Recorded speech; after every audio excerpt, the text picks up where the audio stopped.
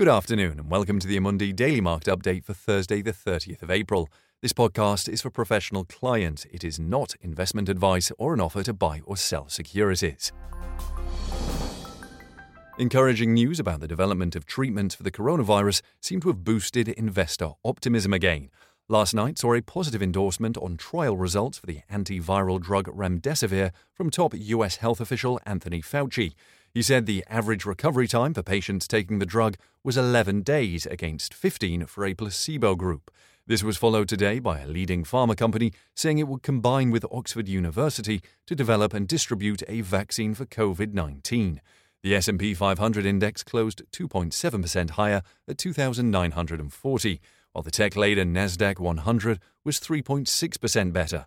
The tech sector is in the middle of results season, and so far, the largest companies have consistently exceeded analysts' expectations. Asian markets were also strong, although European stocks and US futures are little changed. Oil prices continued their recent recovery from very low levels, with Brent crude up almost 10% at $24.70 and WTI 13% better at $17. However, yesterday's first official estimates of US GDP showed the economy contracting at minus 4.8% on an annualized basis, against estimates of minus 4%. At the same time, Federal Reserve Chairman Jay Powell said medium-term risks to the US economy could jeopardize the recovery for longer than expected. As forecast, the Fed left official interest rates unchanged at close to zero. In Europe, both the French and Spanish economies shrank faster than ever in the first quarter, recording falls of 5.8% and 5.2% respectively. Both these countries, along with Germany and Italy, are starting to enter phase 2 of their pandemic responses, gradually easing lockdowns and allowing more businesses to reopen. For now, it would seem that investors appear more interested in positive developments on the social and treatment fronts than in backward-looking reports of how the pandemic has affected the world's largest economies.